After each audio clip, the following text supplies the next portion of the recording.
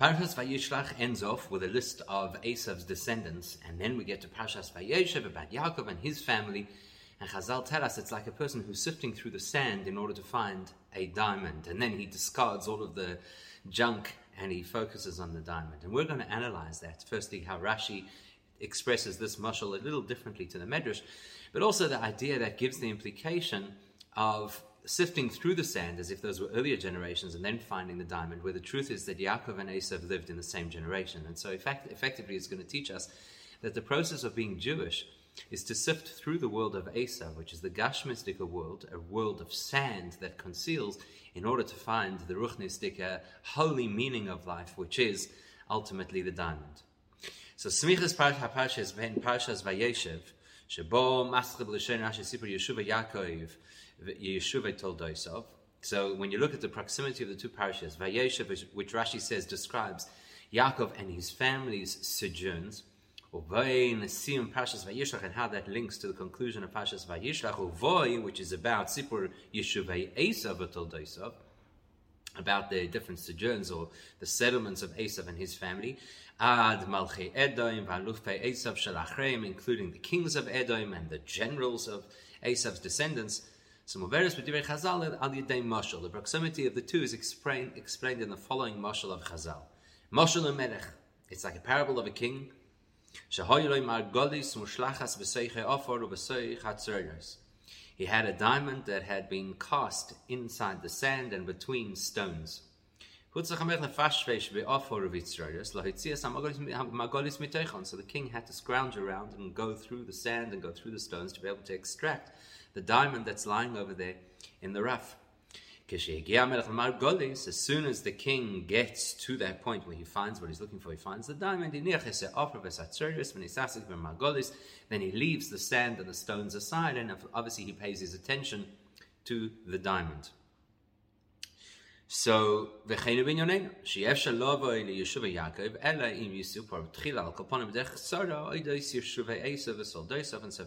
Chazal are telling us is that you cannot get to the point where you discuss the descendants of Yaakov and his family and their journeys and so forth until you've at least briefly gone through Esav and his story. That's the sand, and then you get to the real value. And similarly, the Medrash points out you have a precedent as well. The Torah runs through the 10 generations from Adam to Noach and then focuses on Noach, who's like the diamond. And you find a similar thing in the 10 generations from Noach to Avram. We rush through them and then we get to the diamond, which is Avram. But you see that the Torah just quickly lists them all together without getting into detail. And when the Torah reaches the diamonds, Avram, Yitzchak, Yaakov, and then Hischel, V'Saskov, and then the Torah goes into a lot of detail about that. So now with Tzorech Lahavim, we have to understand that the mashal doesn't seem to work out logically, because the Chera mashal eino matim linyonenu. The mashal actually works better with Noach and Avram than it works with Yaakov and Esav, because b'dugmois hanal, those examples, there's a time period between Adam and Noach, a time period of 10 generations. Right? The 10 generations of the same thing from Noach to Avram. There's a gap. So so it's logical. The Torah has to tell us who lived between Adam and Noach. Briefly tell us, and then get to the main person, which is Noach. Briefly tell us who lived between Noach and Avram, and get to the main person, who's Avram. El Noach v'Avram. Okay, v'moshel, like in the moshel, shamagolis tmuna b'toich he'ofor, v'lachem menahech l'chapei, so the fash v'shbe'ofor achintim tzamagolis, just like in the story where you're looking through the sand, then eventually you reach the diamond. So you go through this generation, eventually you get to the diamond, there's Noach. Eventually you get to the diamond, there's Avram. Mashenken Yaakov harehu b'noi shel Yitzchak, but that doesn't make logical sense with Yaakov, because he is Yitzchak's son, as is Esav. So why do you have to go looking through Esav and his whole family? Yitzchak goes to Yaakov straight, without a gap. There's no 10 generations, there's not even a single generation. So who needs to look elsewhere in order to find Yaakov? Yaakov's right there, straight after Yitzchak. You get Yaakov. This doesn't seem to make sense. Now, we do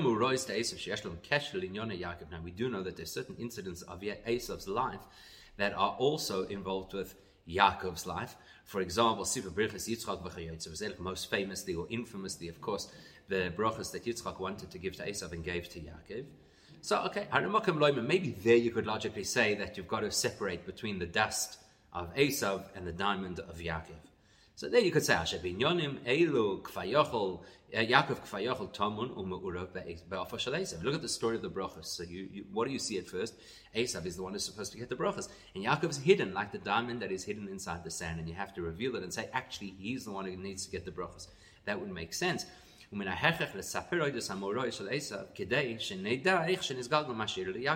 actually make logical sense.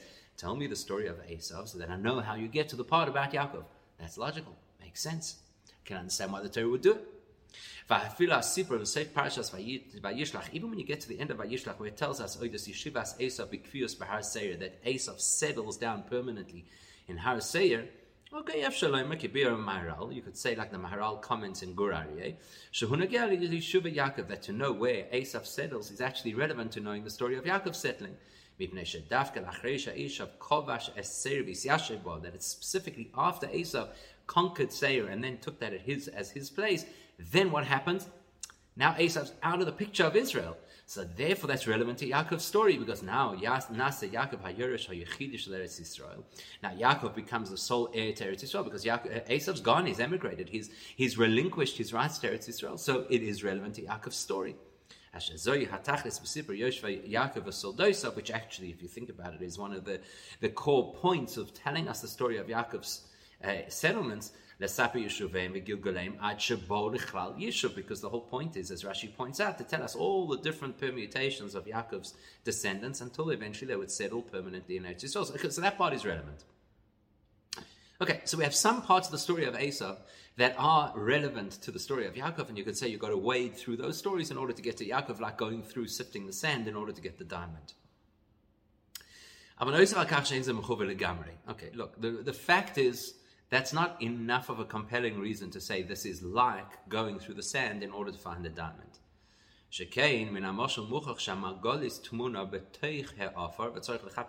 Because remember that the mashal is, there is a diamond inside the sand, hidden in the sand, and you have to look through the sand in order to find the diamond. Whereas if we're talking about the fact that Esav and Yaakov are both involved in the same story of the brachos, or Esav settling in Seir gives the green light to Yaakov that he's now the sole heir to Eretz Yisrael, that's not digging through Esav's story in order to find Yaakov's diamond. Stories that happen to be linked. The most you could say about it is that there's a mixing of the two stories. They kind of relate and interweave with each other. Ben Yaakov im Esav be'inyan ha'yishuv. That there's a link between Esav's settlement and Yaakov's settlement. But it would be a bit far-fetched to say that Yaakov's story, like for example Yaakov getting to Eretz Yisrael, is hidden inside Esav's story of getting Seir. That doesn't make sense. Until to fit the mashal, you'd actually have to dig through and search in the sand, and then discover them inside Esav's settlement. Doesn't make any sense. But besides that, in Yisera, Mizay, and Imuvan, the truth is, there's a much stronger question over here. HaKosuf Moina has told us Valufei Esav Yeshuvah. The pasuk tells us many details about Esav's descendants and who the leaders were of the various states of that, or stages of that dynasty, and where they lived. Ad Malchei Edom, including the kings of Edom, including the kings of Edom that preceded Shaul HaMelech, the first king of Israel. In other words, the Torah is predicting and describing a period of time of many generations all the way to Shaul HaMelech. And then, not only that, but the Torah even goes into the details of those leaders of Esav that took over when the king dynasty of Esav ceased. That's got nothing to do with Yaakov settling Eretz Yisrael or his story. That's Esav's story. Yaakov and Esav confront each other now in our parashas, but all those generations till Shaul HaMelech, it's irrelevant. So that's very weird. And in addition to that, there are a whole lot of different specifics in both the Medrash and, as we'll see, in Rashi's language that need to be explained. Gam doshbir. So we also need to explain as follows. There are a number of details in the mashal that we have to understand. How are they relevant in the nimshal? Some of them are as follows. Aleph, why is it important to make mention of the fact that there is sand and stones? How does that translate into the nimshal? If the nimshal is all about that you sift through the dirt in order to find the meaning, great. But why do I have to know that it's sand and stones? Number 2, why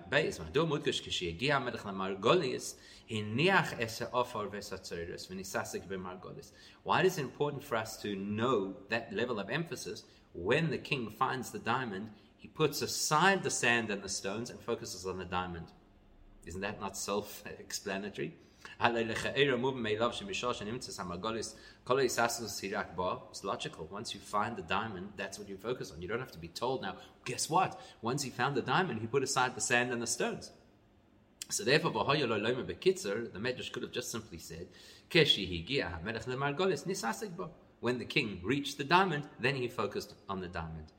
Rather, the fact that it dafka says that he ignored at that point the sand and the stones, that emphasizes something for us. That even after discovering the diamond, in the language of Chazal, when he reaches the diamond, still there's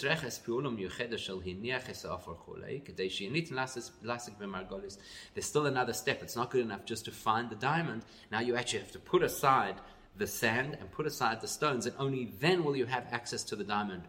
Why? Furthermore, we already in many occasions have discussed the fact that that Rashi doesn't only simply tell us the pshat, but he also alludes to fascinating elements of the explanation of a pasuk. So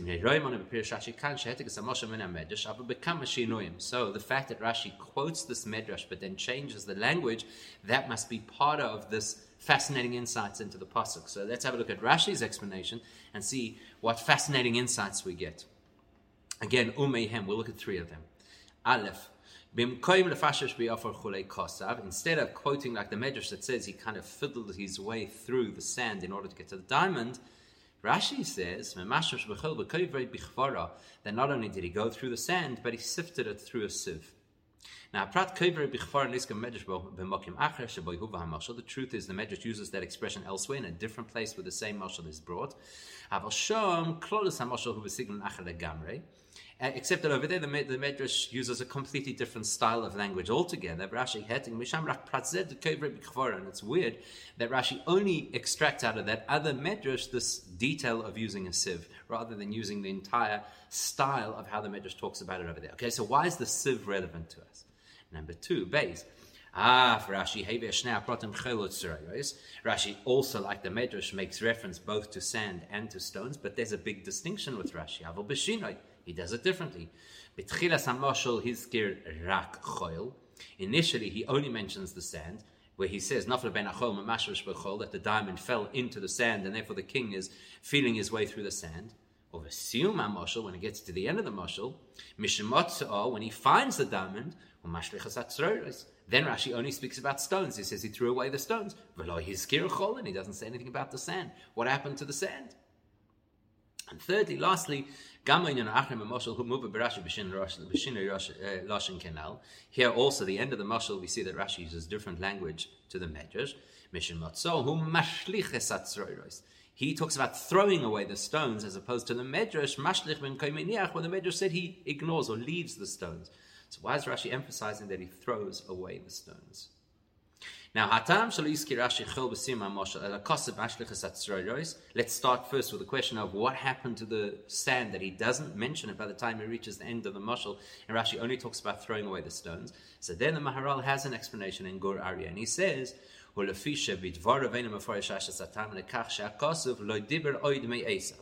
he's talking about why it is that the pasuk now no longer discusses Esav anymore.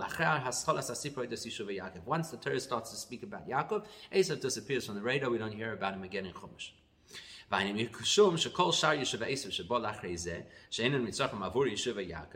Because anything else of the details of Esav, his dynasty, his legacy, the way his descendants lived, etc., is irrelevant to Yaakov's story. And therefore, they're like stones, you throw them away, you don't need them, they're just going to get in the way. And in fact, says the Maharal, that's why they're called stones. Unlike the diamond, which might be caught up inside the sand and kind of hidden in the sand, stones and diamonds, they'll never mix. They'll just sit next to each other. So whatever stories there are of Esav's later descendants, they have no bearing and no involvement in Yaakov's story. There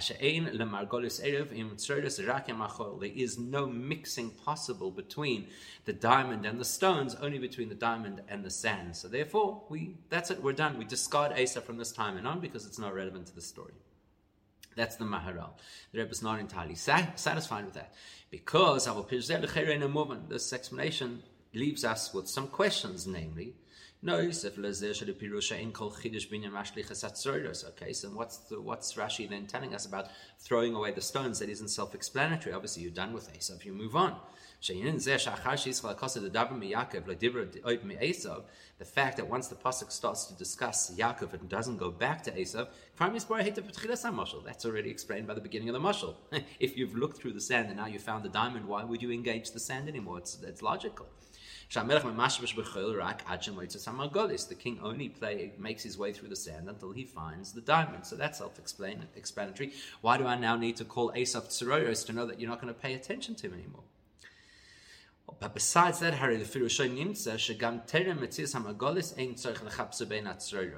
but the way that the Maharal is explaining it over here, that means even before you find the diamonds, you shouldn't be looking through the stones, because stones have nothing to do with this. They could never mix with the diamonds at all. Because the diamond could never mix with the stones in the first place. It would be quite distinct from the stones. Rashi is not saying that. Rashi says only when you find the diamond, then you throw away the stones. That implies that gives the implication that maybe the diamond is mixed together with the stones, which is difficult to imagine. It's difficult to visualize how that is actually possible. And in fact, the Medrash also seems to say the same thing. Okay, it's different to Rashi's expression, but still the Medrash says that the diamond is thrown into a mixture of sand and it's amongst the stones. And therefore, therefore the king, while searching for the diamond, has to go through not only the sand, but the stones as well. So it's not simple just to say, now that we reach this point that you have the diamond, we no longer need the stones, no longer need to talk about Esav. There's got to be more to it. So the entire explanation hinges on a very intriguing insight, which is, this is not just a story about Yaakov and Esav back then, but actually it's a template for our understanding of the whole purpose of being Jewish. When we talk about the settling of Yaakov, we're not talking about just him and his family living in Eretz Yisrael then. Rather, we're talking about Fishama Yaakov to Esav. Yaakov himself told Esav at the beginning of Vayishlach, he says, Ad asher avoy al Adoni seira, that this is a long-term journey until such time as we meet up again. Where? In Seir. Meaning, Rashi explains what Yaakov meant. He meant to tell him, that already then Yaakov was telling Esav, guess when we're going to meet up? Guess when this great so-called reunion is going to happen? When it's V'alam Moshim B'Har Tzion, when we have the prophecy of the time of Mashiach. We're not just talking now about how Yaakov and his family were going to settle in Eretz Yisrael then. We're talking about the entire history of the Jewish people until the coming of Mashiach. And this is what the diamond mashal is supposed to illustrate. We're not discussing just Yaakov and his family in their context of where they lived. Because as we already mentioned before, it's not like Yaakov and his story is hidden inside Esav's story. It's two parallel stories. Esav's going that direction, Yaakov's going that direction. Where's this Tumunim Bachol? Where's the diamond hidden inside the sand? You don't see it in their story. Rather, the Torah over here is describing the ultimate aspiration of Yaakov and the Jewish people, to reach that point that we come to interface with and interact with Esav, where in Seir in the time of Mashiach. The Kevon is a Musik Dafka Lidei Havoida. Here's the pivot, here's the big chap. How do you get to Mashiach? You've got to work im uvi Yeshuve Esav v'toldos of Kidele Kamon. The only route to Mashiach goes through the land of Esav and through engagement with Esav, which we'll explain during the course of the Sikha. That's what we mean when we say that the goal, purpose, objective of Yaakov is where? Hidden inside Esav, because the avodah of Yaakov is going to take him on a journey through the world of Esav, through the reality of Esav, and from there you get the diamond. And that's what Rashi is alluding to over here.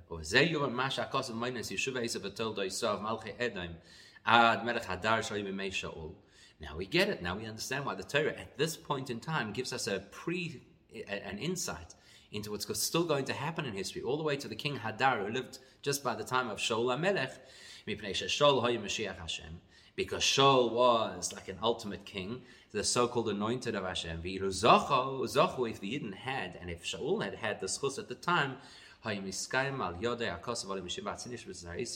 that could have been the time of Mashiach right then. Could have happened then, if the Yidden had deserved it.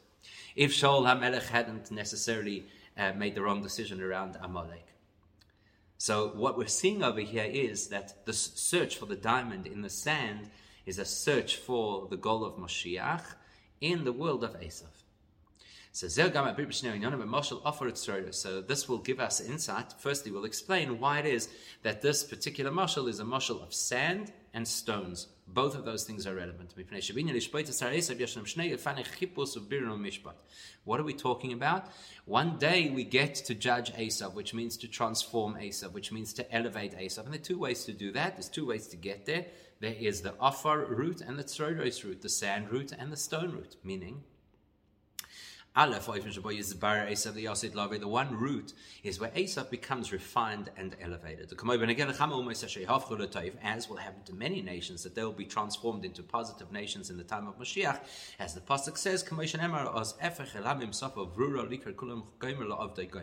that Hashem is going to convert the language of many nations, that they will all call out to Hashem, and they will all serve Hashem in a united front. Like the Maimon Chazal that the Alter Rebbe quotes about one day the Chazer is going to become kosher. As we well know, the Chazer is a symbol of Esav, which is a symbol of Edom, that one day will become purified. So the one path towards so-called rescuing or vanquishing Esav is to transform Esav and to elevate Esav, that Esav becomes part of the world of Kedusha, as opposed to where Esav is by default in the world of Klippa. But then there's part of Esav that can never be released, never be redeemed. Base. There is part of Esav that has to be destroyed. Amalek. It has no alternative. It has no path to rescue. There is no salvation. It's got to be destroyed. Like the other pasuk says in Ovadia, that it says Yaakov will be like fire, Yosef will be the flame, Esav will be the straw, and it will be completely consumed in fire with no survivors. So there's two parts of Esav that need two different kinds of treatment. The majority of Esav can be rehabilitated, and part of Esav has to be completely destroyed. Now that's sand and stones. Sand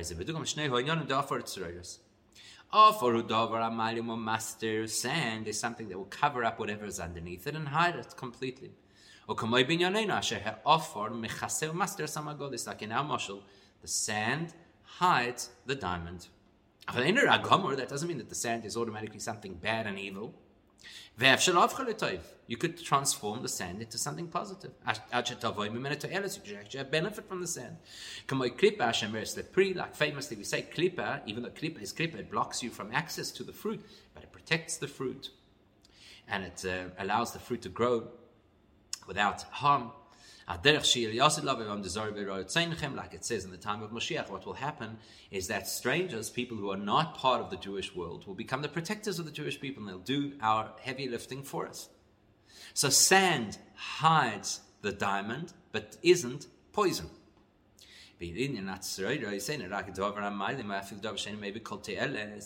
But stones, not only do stones conceal what's underneath them, they are potentially damaging elements, shrapnel. Like we often find in the Gemara, especially in Bava Kama, where it talks about tzroiros, different kinds of damage that could happen by or compared to stone. And therefore, sheyesh la'avda, you've got to get rid of them. These pebbles, they can only cause damage. So sand gets in the way, but it could be positive if used appropriately. And stones get in the way and could cause damage. You actually have to get them out of the way. When will Yaakov achieve his objective? In other words, when will Yaakov get the diamond? That will happen when the promise that the Navi gave to Rivka when she was still pregnant will come to fruition. Namely, Verav, the greater, more powerful of the twins, will serve the smaller, the younger of the twins. How will that happen? That will happen through this refinement of Har Esav. Now, we need to understand, why is this the setup in the first place? Why is Esav the Rav? Why is Esav the stronger? Why is Esav the Bechor? Why does Yaakov have to work through this lengthy process of trying to turn Esav around? Why is Esav not already where he should be? So to understand that, we have to examine why, from a deeper spiritual perspective, is Esav the Rav. Esav is the powerful one. And why is it that in order for Yaakov to reach his perfection, he needs Esav to come on board? Why can't Yaakov do it on his own? So it's something which we can understand based on a principle Hasidus talks about, why it is that humans, which are the apex of creation, relies completely on lower life forms in order to survive. For a human to survive, he has to have animals, plants, soil. And only then can the human do what the human has to do. It's a bit ironic, don't you think? Here you've got a very developed creature that requires far less developed creatures in order to survive. Likewise, the fact that the Tzo'ir, the smaller of the two brothers, should be able to survive is because there's something about the other brother that is Rav, something of value that the other brother adds that the younger brother couldn't have on his own. So Yaakov needs certain things from Esav that Yaakov doesn't have on his own. What does Esav have that Yaakov doesn't have? In Chassidus, we're taught that the spiritual source Esav originates from is higher and more powerful than the spiritual source that Yaakov originates from. That's why Esav turns into the Bechor. He's actually the firstborn, meaning to say he comes from a primary source of energy.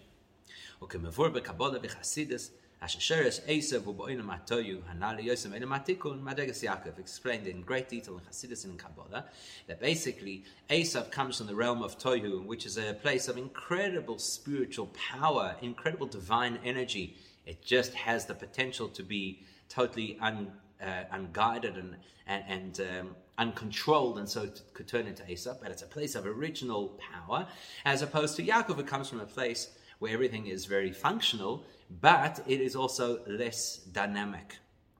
So and therefore,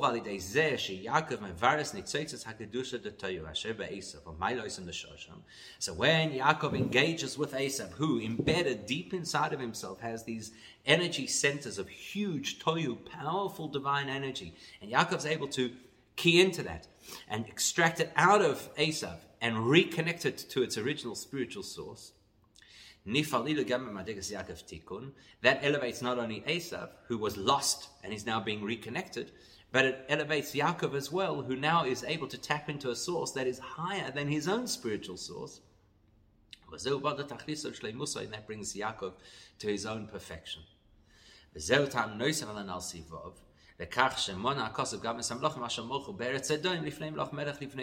that's the reason why, in addition to what we already explained before, that you have to know the kings of Esav in order to know the power of Shaul HaMelech, that he had the potential to become Moshiach. There's more to it. Why do we need to know about all the details of the kings of Esav? Because it's showing us a little bit of chronology over here, spiritual chronology, which shows that Esav's power precedes Yaakov's power, and therefore, if Yaakov is able to key into that power, he could catapult himself higher than where he is, or could achieve on his own accord. To use the language of the Zohar, that the kings of Edom, they originate in what is called the initial or the primal kings of Tohu. In other words, very, very lofty energies of divine energy. which is why they historically actually were kings before the Jewish kings, because they originate from a spiritual energy that exists before the spiritual energy of the Jewish people. Because their spiritual source is higher than and therefore precedes the spiritual source of Tikkun, known as Yaakov. In other words, in simple language, Esav is a complete wild person, but Esav has an umbilical cord that links him to a very deep, profound spiritual energy that if we could capitalize on, we could get it to become spiritually dynamic in a way that we had never experienced on our own. So that's the goal. The goal of Yaakov is to work through Esav and find the value in Esav and elevate Esav, and through that Yaakov achieves his goals and aspirations, his purpose. Now that has a practical application for us. It has a practical application for us as Jews through the course of Golus. Why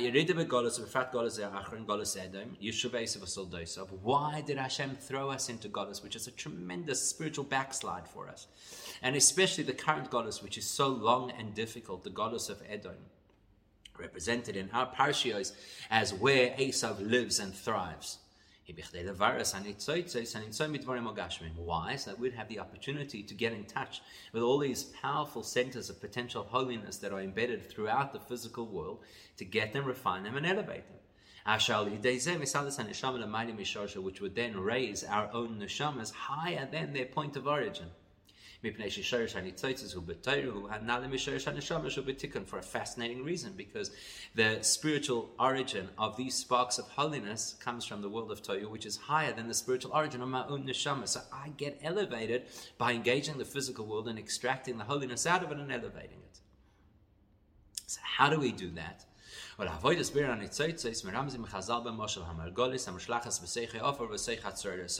that the Chazal give us of the king going through the sand and the stones in order to get the diamond is in effect the template for how you go about releasing these sparks of holiness and thereby elevating the world and elevating your neshama. So to continue the mashal right through, each diamond, it's now not a single diamond, now it's a whole lot of diamonds. Every diamond represents one of those energy centers of Tohu, holiness, that is stuck, hidden somewhere in the world, waiting for somebody to find and rescue it. And of course, the two kinds of places where this diamond is hidden, the sand and the stones, represent the two different ways that we engage with the physical world. There is sand. Those are the physical things that, by their very nature, they just hide away the holiness from us. But they hide the holiness. They don't destroy or interfere with the holiness. Therefore, so you go through the sand. That's what we're supposed to do. You go through the sand of the food that you eat and the business that you do, until such time as you find the holiness within and you extract that holiness and elevate it to Kedusha. That's what we're supposed to do. But then you also encounter sometimes stones. Stones are the things that are completely treif. They're off the charts. There's nothing you can do with them. You cannot elevate them. There is no way through ordinary avodas Hashem that you can actually extract the holiness from these stroiros, from these stones. They also might have diamonds hidden inside of them. They might have sparks of holiness. Because otherwise, how could they possibly survive? Nothing can survive without being plugged into Kedusha.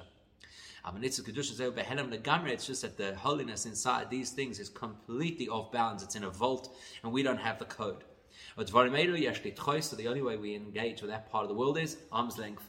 That's treif. It's not allowed. Stay away. Now let's say that you do get to that spark of Kedusha. Now you've done your avodah, you've got the holiness. Before you can engage the holiness, you have to be reminded, now that you've reached the spark of holiness, put aside the sand. Which practically means that a person has to reach a conscious state of saying the physical in and of itself has no value. The value of the physical was the holiness embedded inside it. Why did I get involved in business? Why did I get involved in this meal that I'm eating? Only to get the kedusha inside of it. The meal has no value. The money has no value. That's why it wasn't good enough just to say, get the diamond and focus on the diamond. That's why the Medrash told us very clearly that the getting rid of the sand is part of how you get to the diamond. As long as physical things still hold value to a person, your first problem is going to be, well, if you value the physical too much, how will you get the nitzotzos of Kedusha out of the physical? You don't want to let go of the physical. More than that,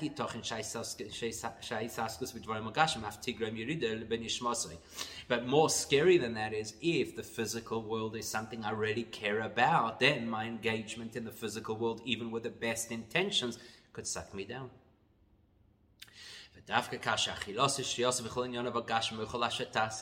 Only specifically when eating, drinking, and all other physical engagement. He's with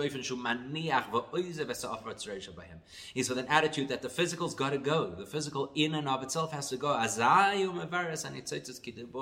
Then you're in a position that you could actually properly extract, refine, and elevate the sparks of Zeh Canal, and that elevates your neshama. It's a very deep thought for a person to consider. With that information, we can go back to what Rashi said and why he said it slightly differently to the Medrash. Because Rashi, as we well know, doesn't always just tell us the pshat, he always tells us the wine, the geschmack of Torah, the depth of Torah, the pnimius of Torah. And in this particular case, he's actually spelling out for us the relevant steps, the specific steps that are required in order for a person to extract and elevate the nitzotzos of Kedusha. As we already mentioned, where is the main arena in which we work to elevate holiness? The world of sand, that which hides but doesn't interfere with Kedusha. We're not primarily focused on the stones because, as we already mentioned, the stones is an arena where we generally cannot extract the holiness. That's why Rashi doesn't talk about the stones in the beginning. He talks about sifting through the sand, which means you've got to feel around, which means you've got to work your way through with seichel, through this environment where there's nitzotzos are, which is in the sand, the diamond is in the sand. And don't go looking in the stones, because that's a place where the diamonds are difficult and near impossible and off limits for us to try and extract. So make sure you're looking in the right place. So Rashi only talks about sand in the beginning. He doesn't talk about stones because you shouldn't go to the stones. But later on in the process, when you've had a positive impact on the choil, on the physical world around you, and you have extracted the holiness, so initially, when you extract the holiness, it doesn't automatically separate into holy and mundane. It's all one big mush. And therefore, you actually have to work one step further, not just to identify that there is holy potential, but to separate it from that which is purely mundane and will remain such. So Rashi says you've got to sift with a sieve. Which is the avodah to make a clear, obvious distinction between that which is holy and unholy. Until you're able to completely extract the diamond, that it has no further association with the choil, no further association with the sand.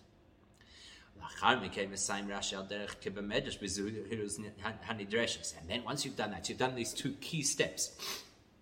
You have elevated, you've identified the spark of holiness and started to work to extract it, and then made a clear distinction between the choil and the margolis, between that which is mundane and that which is holy.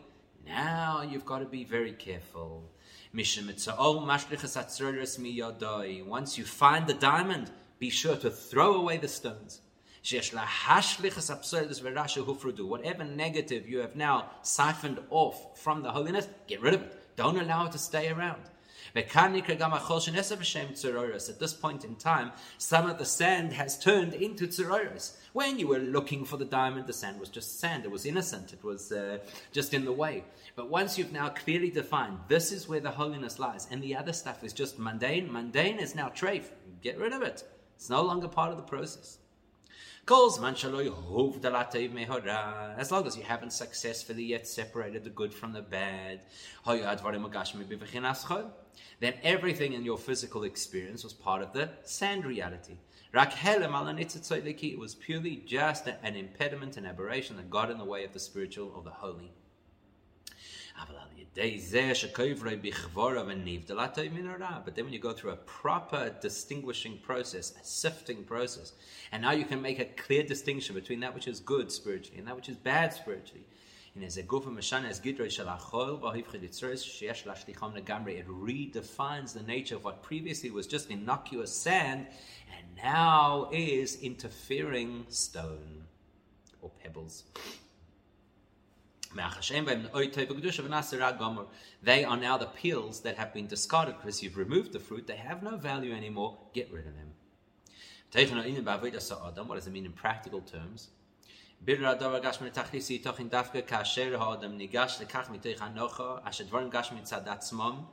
only way a person, as a Jewish person, can successfully achieve our avodah, which is to extract the holiness out of the physical of this world, is our approach to the physical of the world has to be, what is physical?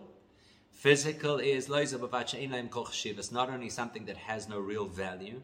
That obviously you reach a point and say, I don't need it anymore because it has no value. A person, a Jewish person, has to approach the world to know that a part of the world that has no spiritual value is a stone that can hurt you. So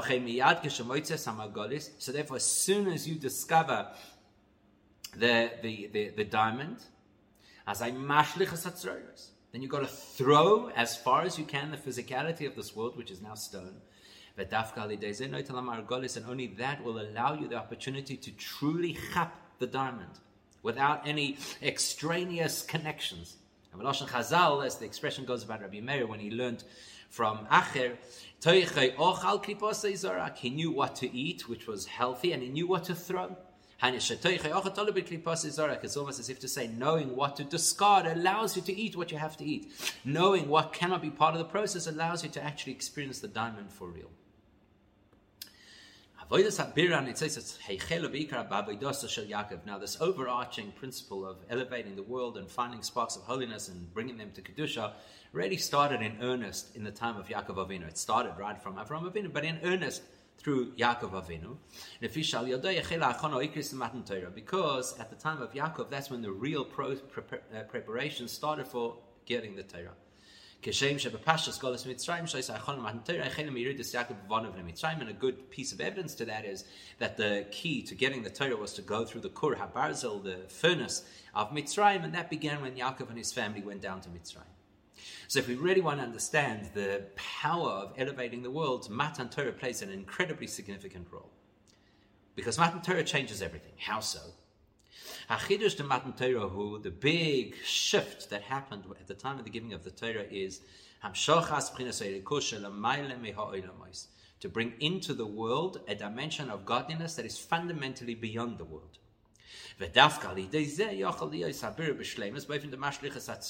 Only when you introduce into our world godliness that is beyond the world, only then can you truly get rid of the tzroros and truly get the diamond. Why? If I'm talking about a degree, an element of divine energy which is relative to the world and therefore is enveloped in the world, from that perspective, the world exists and it has to be considered. Now,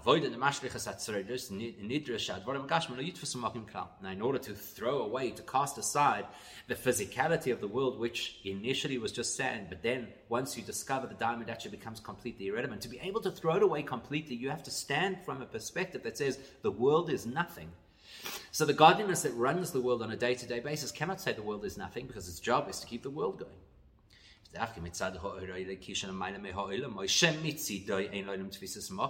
only when you're looking from the vantage point of godliness, which is fundamentally beyond the world, and therefore the world means nothing at that level, that's when you can truly fulfill your avodah, which is to get rid of the physical and focus completely on the sparks of holiness.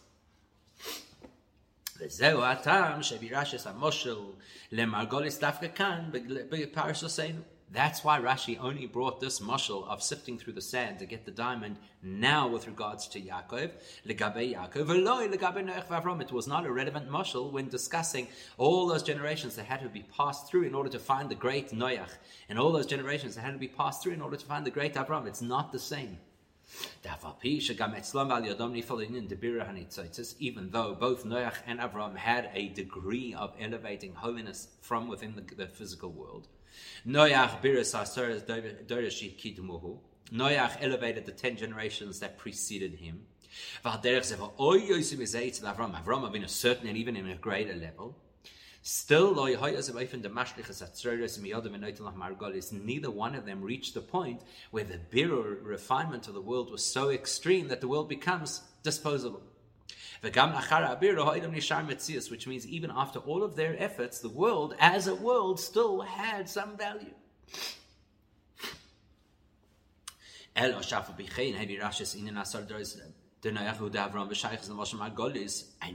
Rashi does allude to the fact that Noach was this diamond relative to his generations and Avram to his. Why does Rashi do that? To allude to the fact that Yaakov could not have worked in a vacuum. He needed the precedent of Noach's avodah, which we'll discuss in a second, and Avram's avodah, which took it even to a higher level, and only after that can you get to Yaakov's avodah. What did Noach do? Noach translated the reality of the world to be a different place. Before Noach arrived on the scene, what was the reality of the world? It was a place of complete immoral behavior. Noach brought about a world that has rules. He saw that there's a new world, a new way to run the world, a new way to live. And that's why Hashem is able to make a covenant with Noach that the world should sustain. The seasons won't get wrecked, the world won't get destroyed. Why? Because Noach brought a sense of law and order to the world. Sheva mitzvos b'nei Noach. So that's some level of refinement. The world is now no longer chaos and lack of morality.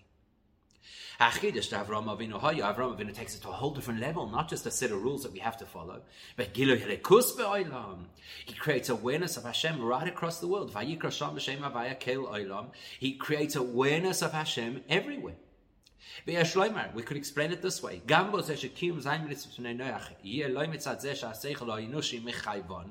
Avinu was able to take what Noach had introduced, which is Sheva Mitzvahs B'nei Noach, and teach people, you don't just keep those Sheva Mitzvahs because it's logical, you need something to keep a society sane and healthy. And he revealed to people, you do these things because Hashem said so. It's a huge shift. Through those two steps, Noach making the world a moral place, and Avram Avinu making the world a place of godly awareness. Now you can get to Yaakov's impact, to prepare the world for the huge revolution of the giving of the Torah, which is not only like Avram Avinu, who could create awareness of Hashem in the world, but to bring into the world a godliness which is fundamentally beyond the world, which would cause the true elevation and refinement of our world. So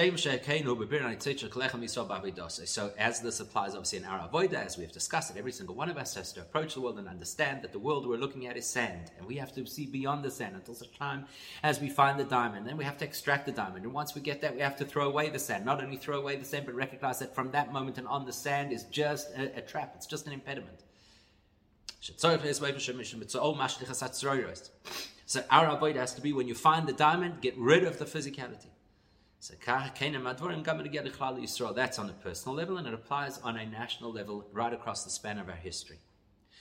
Klolos inyan hagolus l'shem birer hanitzoytzos halidei klal Yisrael v'chol zemanim u'kemes hagolus. As we said earlier in the Sikha, the whole of Jewish history boils down to the idea that we as Jews have to work our way through the world and elevate the whole world. Wherever we go, wherever Hashem through Hashgacha Pratis takes us through the process of Godus, to find that place, elevate that place, extract the diamonds from that place. Like the Pasuk tells us that Hashem assured Avraham Avinu that the Golus Mitzrayim would not just be some kind of a painful experience, but it would give them this tremendous wealth that they'd extract afterwards, the diamonds. We're not talking over here about simple physical wealth, we're talking about these diamonds of sparks of holiness that they would extract. So therefore, the minute the time frame of Golus Mitzrayim was at, as soon as you find the diamond, straight away you throw away the sand. That's it, you get out of Golus immediately. Because logically there's no reason to rush. We know that they'd already stopped the hard labor about a year earlier. And the Jews were living in the best place in the whole of Mitzrayim. They were living in Goshen. Why couldn't they wait another few moments, even another day? But that's exactly the message over here. This is how you refine the world. The second the diamonds are found, you without hesitation throw out the stones. This is the good news. The same thing applies to us in this final Golus Edom. As the Pasuk says, that the miracles we experience in the time of Mashiach will be very much like the miracles of Yetzias Mitzrayim. The minute that moment comes that we've extracted all the diamonds, straight away we go out of Golus. We'll all leave all the various lands that we have been exiled into. We'll all come back to the land that Hashem watches at all times in the ultimate and true Geula, B'Korev Mamash, that should happen with Hashem immediately.